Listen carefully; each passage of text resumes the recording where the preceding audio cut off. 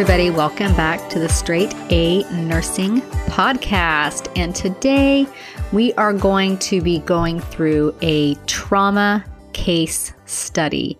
So if you read the website, straightanursingstudent.com, you might have seen this case study there. If you haven't, and you feel like there's a ton of information that we're going over, check it out afterwards just to reinforce what you're hearing by reading it. But it's one of my most popular posts on the website, so I thought it would make a really great podcast episode as well. So my disclaimer is that this is not a real patient. All the problems are real. I've dealt with each of these issues here and there in different scenarios. I don't think I've had a patient specifically with all this stuff happening all at the same time, but you could. And it is just an excellent example of how priorities change in nursing, whether you work critical care, trauma, tele, the floor, home health, whatever. You're always reprioritizing. You're always reassessing. It's a very fluid kind of thing. You know, you might start off the day with a plan. That does not mean that your plan is going to be relevant 2 hours later or 5 hours later.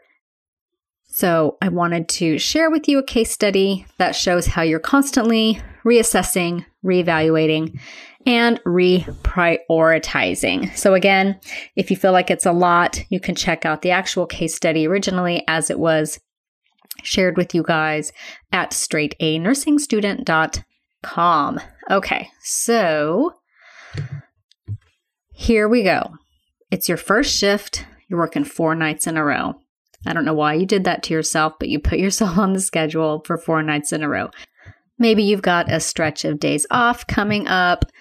I think that after you get through these 4 nights in our scenario, you're going to need them. So here it is, your first shift, 4 in a row, and you're in for a tough row, guys. Your shift, it's going to start out nice and calm, right? Lull you into that false sense of security, as many shifts do. But around 2 o'clock, you're going to get a new admit coming from the operating room. You take report on a 23-year-old post-surgical trauma patient that had come in through the emergency room earlier, having been involved in a pedestrian versus auto accident. Your patient is the pedestrian, and she lost that fight. The patient was crossing the road on a dark, rainy night when she was struck by a vehicle at approximately about 30 miles an hour, so fast enough to do some serious damage, especially to a pedestrian.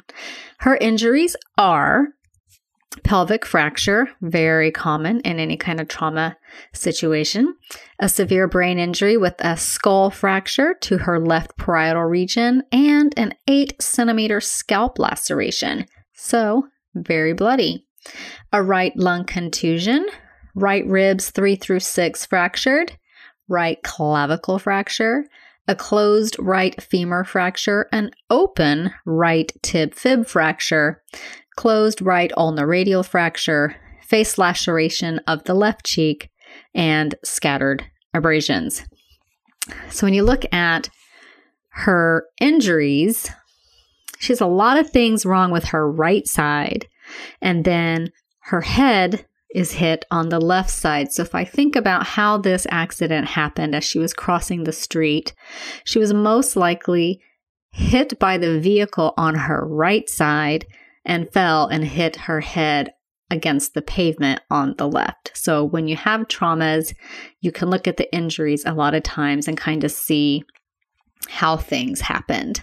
So this patient was intubated out in the field by EMS and brought in by helicopter to your level 1 trauma center. They place a Foley cath in the ED, send her off to CT to look at her head, neck, chest, and pelvis. And her initial assessment reveals the following. Now, this was down in the ED. She had a GCS of 6. She was not opening her eyes, not responding to speech, and withdrawing only to painful stimuli. Gross hematuria noted in her urine drainage bag. So she's got blood from the bladder or somewhere along that line, the ureters. Profuse bleeding from her head and bleeding from her open right tib-fib fracture. They take this patient to emergency surgery for a decompressive craniotomy with a bone flap, EVD placement, and an exploratory laparotomy with bladder repair. So her initial biggest problems are that she's got a GCS of 6 and a pretty good head injury. So they're going to fix that right away with that decompressive craniotomy. And when we say with bone flap, that means they're taking a piece of skull off so that the brain can swell more safely and not put as much pressure on itself. And then the EVD placement is to allow for drainage of cerebral spinal fluid to also keep the intracranial pressure within normal limits. And then her blood in the Foley bag is showing that she's got some pretty good bleeding happening. Her bladder has been seriously injured, and they're going to repair that right away as well. She will have more surgery. But right now, these are the pressing things, and this is what they're fixing. She comes to you, to the surgical ICU. What are you going to see and do for your patient? So remember latte. Have you learned about the latte method yet? If you haven't learned latte, go to straightanursingstudent.com and check it out. It is a symptomatic way of looking at your patient's problems, what you'll see, what you'll do about it, which is really the main gist of nursing, right? We see problems, we fix them. We anticipate problems, we try to avoid them. Really, that's it right there. That's what we do. So you're going to use latte to kind of just guide your thinking to know what you're going to do for this patient. So the L in latte stands for look. What is she going to look like? Well, after a decompressive craniotomy with a bone flap, your patient's going to have this big gauze dressing on their head. She has an EVD, so you will see that. A thin catheter snaking out from underneath a dressing on the head somewhere, and it will be connected to a drainage device that looks way more complicated than it actually is. She's going to be on a ventilator because her Glasgow coma score is still 6, and she had that exploratory laparotomy, remember, because they had to figure out where all that bleeding was coming from. She's going to have an abdominal dressing and possibly a drain in place there. If C-spine is involved, she'll be wearing a collar. Our gal's C-spine was cleared by that CT scan, so we don't have to deal with a C-spine collar. So good. So the next letter in latte is A, and that stands for how will you assess this patient.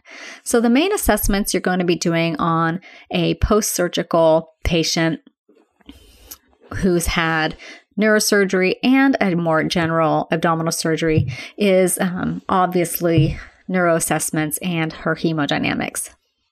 So what is she doing neurologically? What's her Glasgow score? Are her pupils equal? Is she following commands, withdrawing to pain? Is she posturing? Is she communicating? Is she making purposeful movements? Is she having seizures? Things like that. Are there any signs of shock? Is she bleeding anywhere?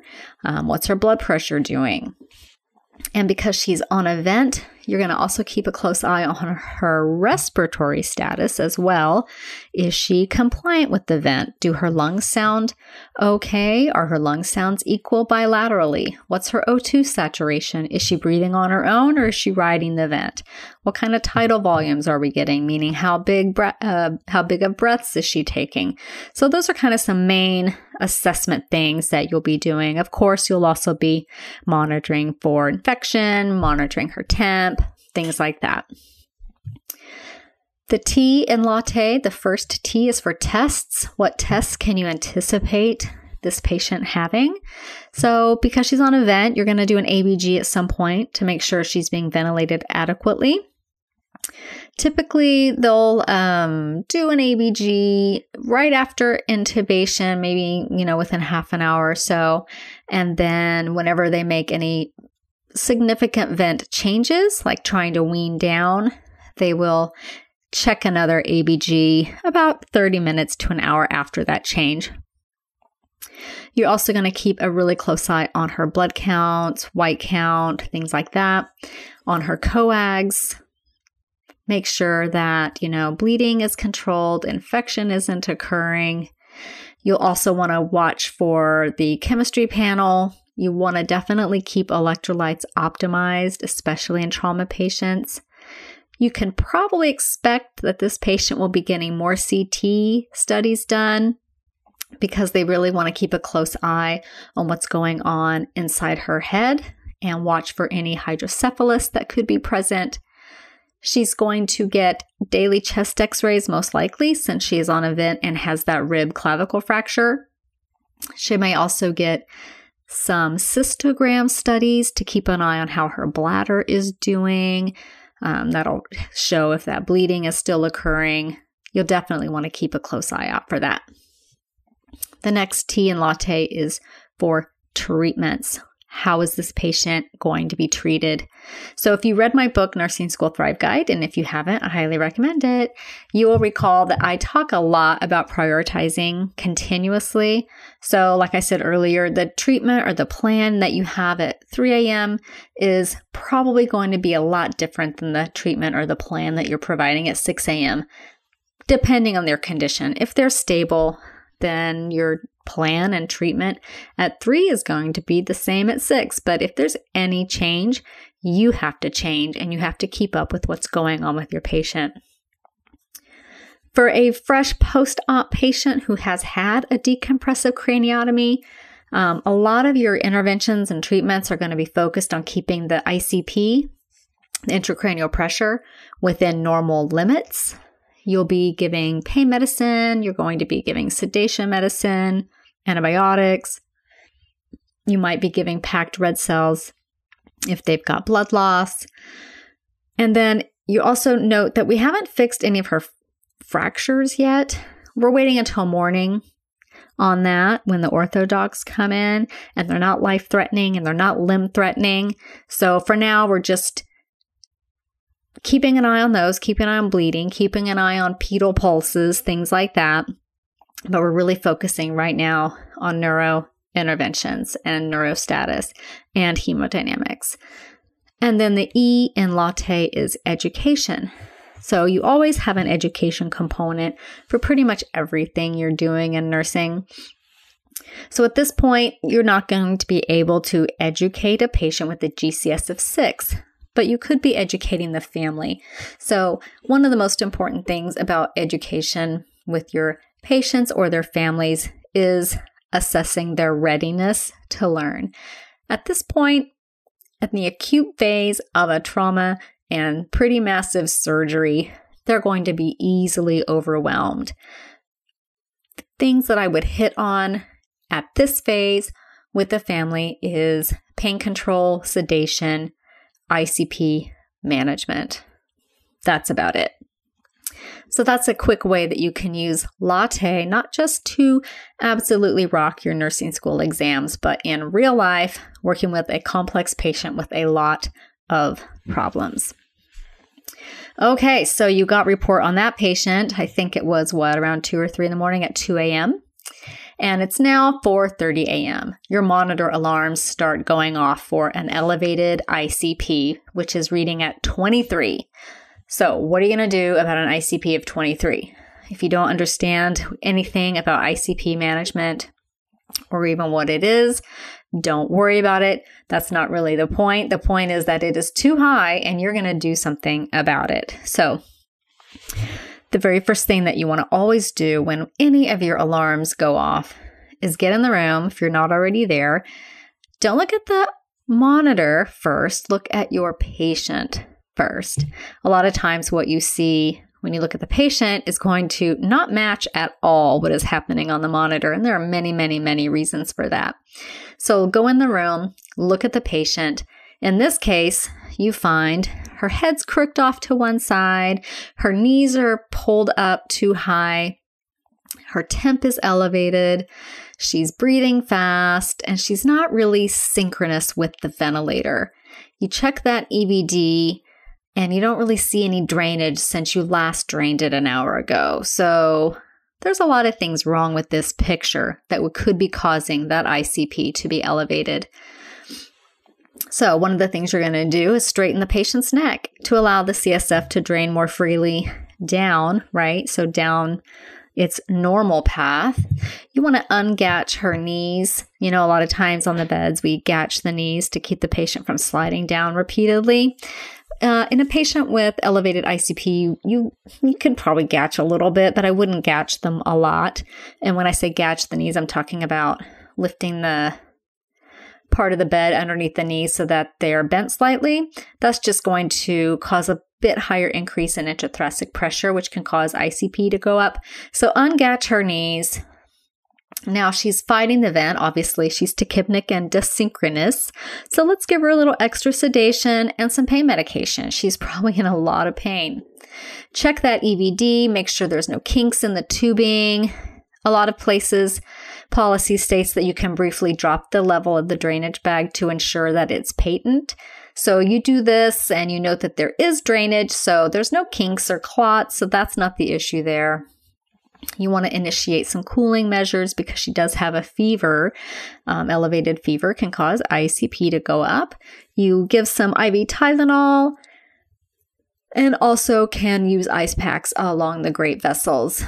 You want to make sure, though, that if you are using ice packs, that you don't cause any shivering because shivering increases ICP as well.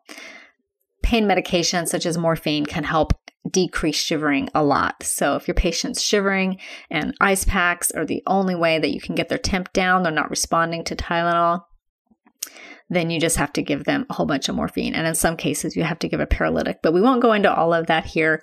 The point is, you did a whole bunch of things to try to help your patient's ICP come down, and you're going to give it a few minutes and reassess. For those of you who are still really caught up on the fact that you'd love to know more about ICP management, there's a whole post about that on the website. So go there, search for ICP, you'll find it. Okay, so that was at what time? 4:30. It's now 4:45. You've gone up on sedation and pain medicine. Your patient is now breathing in synchrony with the ventilator. Their ICP is now 18 to 19, hovering near the top end of your parameters. Usually the top parameter is 20. You want to keep it under 20. So you're going to keep a close eye on this patient. Just because she's 18, 19 now doesn't mean she's not going to bump back up above 20 anytime. So the rest of your shift goes great. You report off to your nurse friend in the morning and go home and sleep. When you come back that night, this is what you hear in report. Your patient went to surgery at 10 that morning for an open reduction internal fixation of the right tib-fib fracture, the right ulnar radial fracture, and the right femur fracture. Her hemoglobin from before surgery to after surgery dropped from 8.5 to 7.2, so you are now doing serial H&H every 6 hours. Your next draw is at 2200. Her temp did spike to 39.1. The day shift nurse drew cultures and got antibiotics continued. The ICPs are still hovering around 18 to 20. The neurosurgeon changed the height of the EVD from 10 millimeters of mercury to 5 millimeters of mercury. You don't need to know the details about that right now. Just know that it's going to probably help the drainage. The EVD drainage has been steady at 10 mils an hour throughout the shift. Her Glasgow score remains at 6. She's still on the vent. And the plan is for her to have her pelvic fracture fixed the following day. You go in, you assess your patient, and this is what you notice. Her blood pressure is lower than it was the night before. It's hovering around 95 systolic. Maybe that's because she's still coming off anesthesia. Maybe, I don't know, it's been a few hours. Maybe that's because is she still on propofol and fentanyl? Is she on the same doses? You would definitely want to check into those things and see if you can find a plausible reason why her blood pressure would be lower than it was the night before. Her O2 sats are a bit lower than the night before. They were 98% then, and now they're around 93 to 95. Still normal, but what we're following is the trend, and it is a trend that is going in the wrong direction. Her temp is better. That 39.1 that she had earlier that day has resolved. Her lungs sound mildly coarse, and her ICP is 19 to 20. She's got good EVD drainage, and she is adequately sedated. So about an hour later, you're doing all your charting, and you hear your monitor alarm go off for an ICP of 22. You do all of your checks on the patient, the easy things that you can fix right then, positioning, her temp, is the EVD patent, all of that. Everything looks great, but her ICPs are still high. So even while you're in the room doing your assessment, you watch as that ICP creeps up to 23, 24. Now you got to call a neurosurgeon in the middle of the night. So your SBAR might sound something like this. Hi, Dr. Bob. This is Nurse Mo calling about your patient Ramirez in Trauma ICU Bed 10. She's had a decompressive craniotomy yesterday, and her ICPs are holding steady in the 23 to 24 range. She's afebrile, well sedated, compliant with the vent. GCS remains at 6, and EVD drainage is about 10 mils an hour. Do you think maybe we could try some mannitol to get her ICPs down? So your neurosurgeon thinks this is awesome idea and orders mannitol Q4 hours, PRN ICP greater than 20. You're going to check serum sodiums prior to each dose and hold for serum sodium greater than 146. So with those orders in hand, you give your first dose of mannitol and watch magically as the monitor shows the ICP dropping down to 14. Yay for you and yay for mannitol. It works great. So a few hours later at 22:30, you notice that your patient's O2 sats have now dropped a lot. Now they're 74%.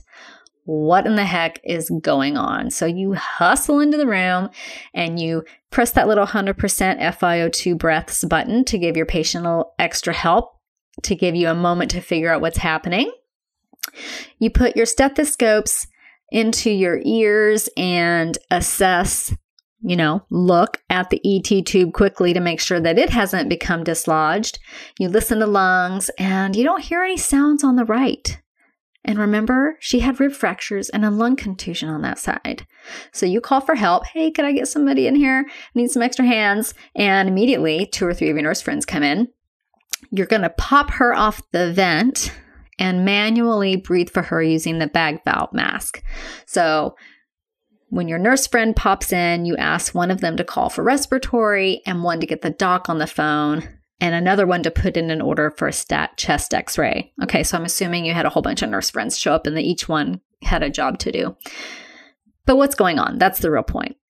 The real point is that you think that maybe she's had a pneumothorax because she's high risk for that, given that she has rib fractures on that right side. And now you can't hear anything. And she's had a drop in O2 sats. So you're bagging the patient. The respiratory therapist comes in to take over. And you notice that there is a bit of tracheal deviation off to the left and her blood pressure has dropped to 83 over 54. And what was it earlier? Mid-90s? So it's a bit of a drop. You relay this to the nurse who's on the phone with the doc right outside the room, stressing that she really needs to get out there right now. Your patient definitely is having a pneumothorax, or at least that's what you suspect, and you really got to hop on this one quick. You ask another one of your nurse friends to obtain a large bore needle and a chest tube kit. So we are getting serious here. The doc arrives, agrees with your assessment of tension pneumo, and using that large bore needle, performs an emergent pleural decompression. We didn't even wait for chest x-ray, but if we had time, you'd get that chest x-ray and that would confirm the diagnosis of a tension pneumothorax. Then you have to get that Pleurovac in. So you get that in, you watch your patient's O2 saturation levels climb, you get a chest x-ray because there they showed up and you can confirm that placement of that chest tube.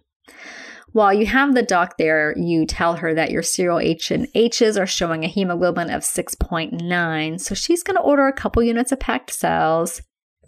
You give the blood, you keep an eye on that chest tube, and you watch as the patient's O2 saturation and blood pressure both improve. You give a couple mannitol doses throughout the night, and the patient's ICP hangs around 14 for the rest of your shift. You did awesome. You go home and sleep. When you come on the next night, the off-going nurse reports the following. So this is your third night in a row. Your patient had her pelvic fractures repaired that day. She returned from surgery about 11:20 with a Hemovac drain at that surgical site. The tachycardia that she's had since admission has slowed to normal sinus rhythm. You think maybe it's because all her fractures are repaired. Maybe she's in less pain. Those pelvic fractures are very painful, and patients definitely feel a lot better once that pelvic bowl has been stabilized. Urine output is averaging 75 mils an hour. And sound the alarms. The biggest, best news of the day is that her GCS has improved greatly. She's now a 9. So she's opening her eyes to speech. Gets 3 points for that. She doesn't have a verbal response because of the ET tube, so she only gets a point for that, but she's localizing to pain and she gets 5 points for that. So this is a great improvement. So she really likes that EVD and she really likes that mannitol. The plan is to let her rest overnight, lighten up her sedation in the morning when the neurosurgeon comes by to assess her. So you go in, do your initial assessment, and you see that her vital signs are stable. Her ICP is a beautiful 11, and she's draining about 5 mils an hour from the EVD. So the drainage is definitely slowing down, but the tube is still patent, and it seems to be working fine. Her blood pressure is 129/67, heart rate's 85. You check the surgical dressing across her abdomen and the one at her hip. Both are clean, dry, intact. Her belly is soft, it's flat. She does grimace and move her hands towards her belly as you palpate. It's likely very, very tender. All the other dressings from prior surgeries are also clean, dry, intact. Her lung sounds are equal bilaterally. Her chest tube is patent. Her O2 saturation is 98% on an FiO2 of 30%. Her Glasgow remains at 9. She's slowly but steadily getting better.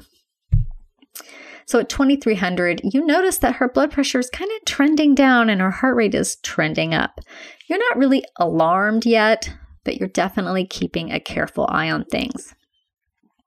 Currently, her O2 sat is 94%, so down from 98.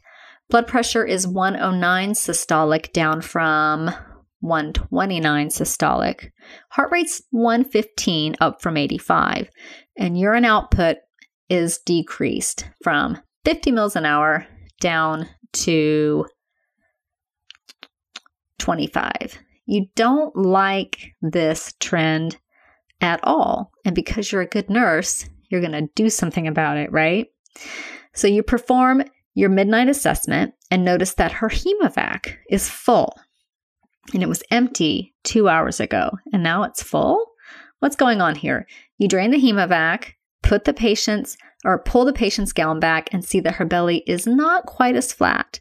When you touch it, it feels much more firm, and she responds in a much more pain-related way. Not just a grimace, but an actual jump up in heart rate and a much bigger localization to that pain. You immediately go and call the orthosurgeon, and you're getting pretty good at waking docs up in the middle of the night. So this S-bar is going to be super easy for you.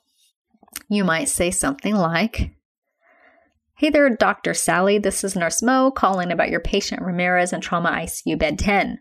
You performed an ORIF on her pelvis today, and I'm concerned she may be bleeding into the abdomen. Her blood pressure has dropped 30 points since 1900, most of that in the past hour.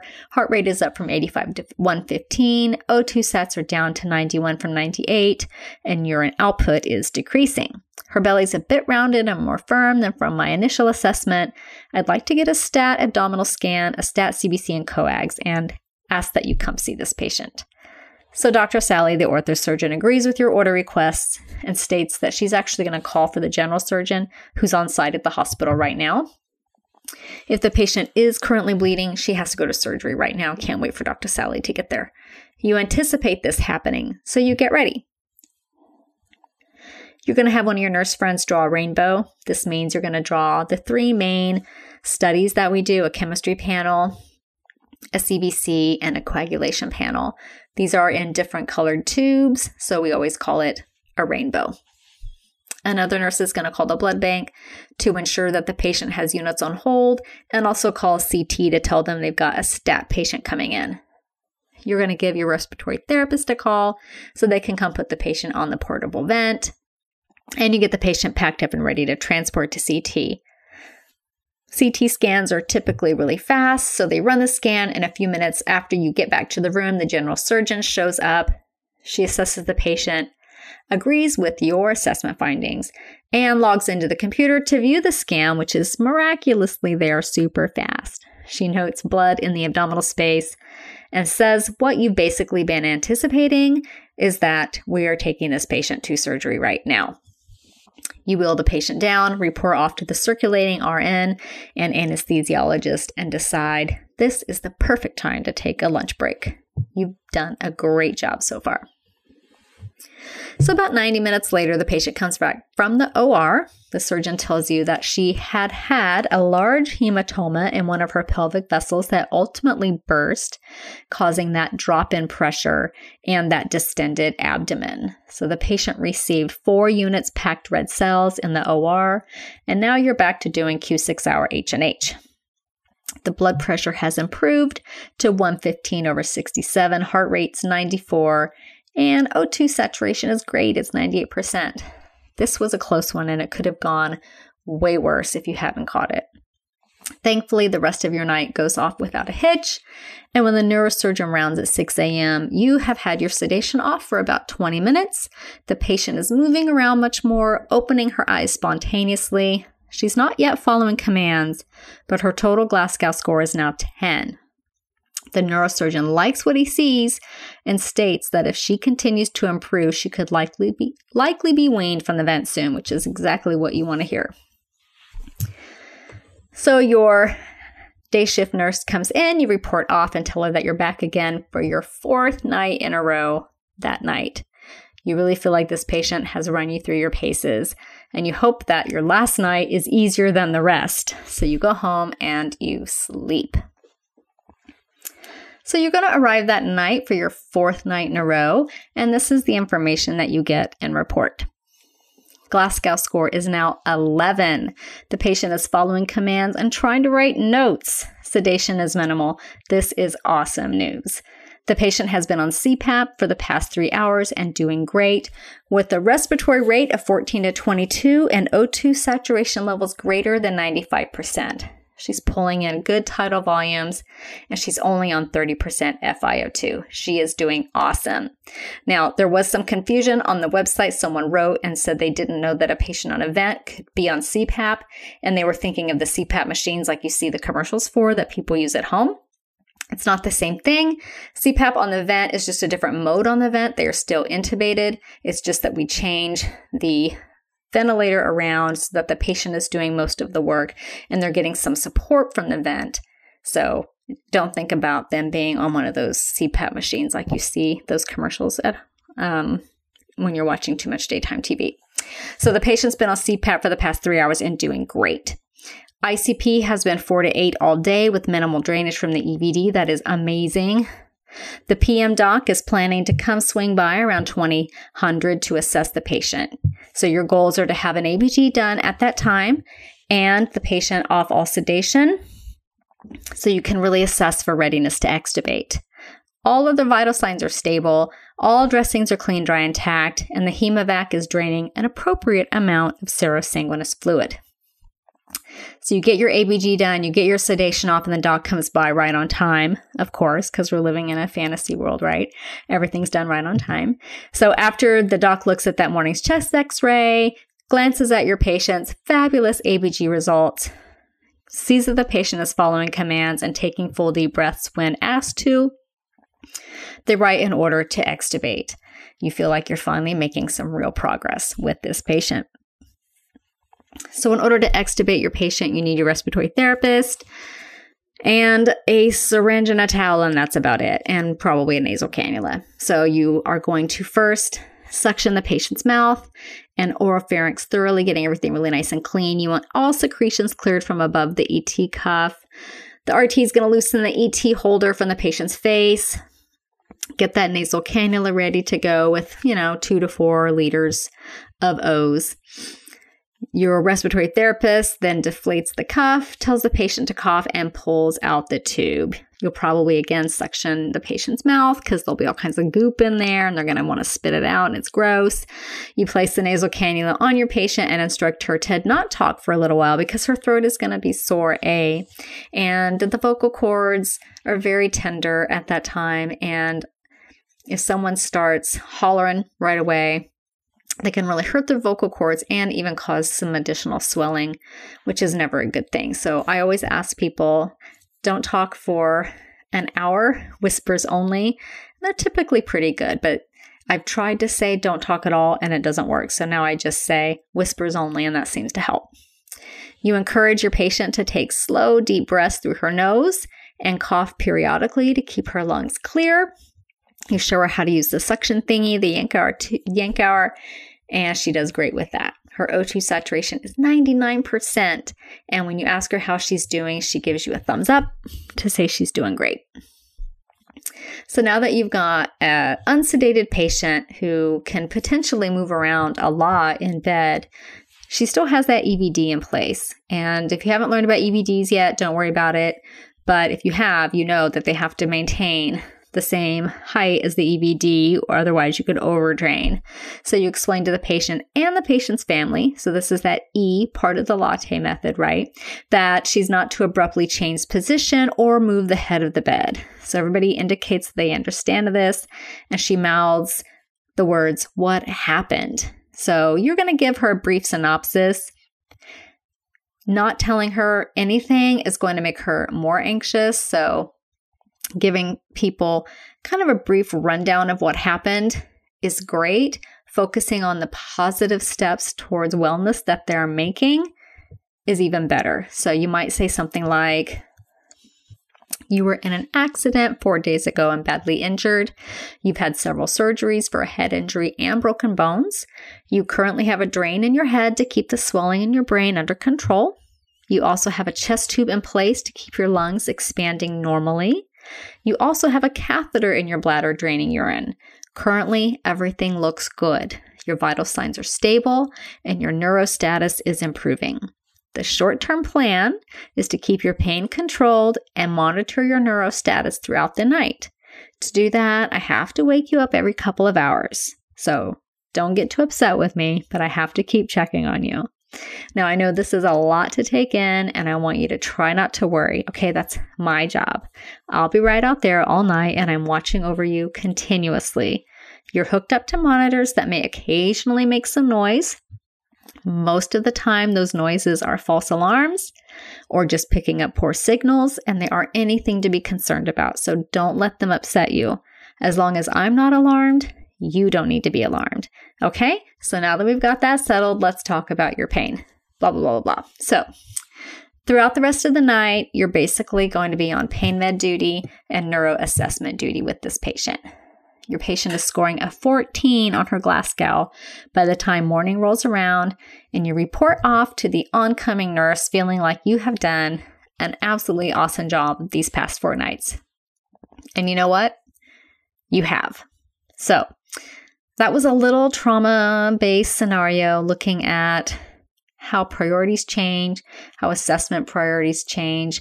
You know, you've got someone who comes in for a head injury and they end up having a pneumothorax, or they end up having a bleeding hematoma. So, you know, anything can happen. And it seems like the point where I start to think, my patient came in for X and X is all they're going to have, is when they'll start to have problem Y. And I'm reminded again that you can never take anything for granted, that you always have to stay on your toes, and that you always have to do a thorough assessment on every patient every time. So again, if that seemed like a lot of information, go check out the actual blog post called Trauma Nursing Case Study at straightnursingstudent.com. And if you are in school and struggling with anything, I wanted to let you guys know that I am slowly but surely creating those premium study guides for you. So right now, I think there's 8 of them that are completed. The last one that was put up was on IV therapy. It's one of my favorite ones. So if you go to the website, go to study guides, scroll down to premium study guides. I believe that's how it works, and check those out. You can buy them separately, or you can save money and get them as a bundle. And of course, there's also still a ton of great free stuff on the website as well. But when you buy things like the premium study guides or my book, it helps to keep this website going, because it's a big job, and it is my biggest passion in my life to share information and knowledge with you guys and help make nursing school a fun adventure for you. So I hope that this was enjoyable for you, and check back in a couple of weeks. I'm not sure what the topic will be. I think it's TBD. I think we talked about it maybe being about weaning the ventilator, so we might talk about that. And then if you haven't been to the website lately, the last post we put up was about atrial fibrillation and atrial flutter. So if that makes your heart happy, go check those out as well. Thanks everybody, and have a great day.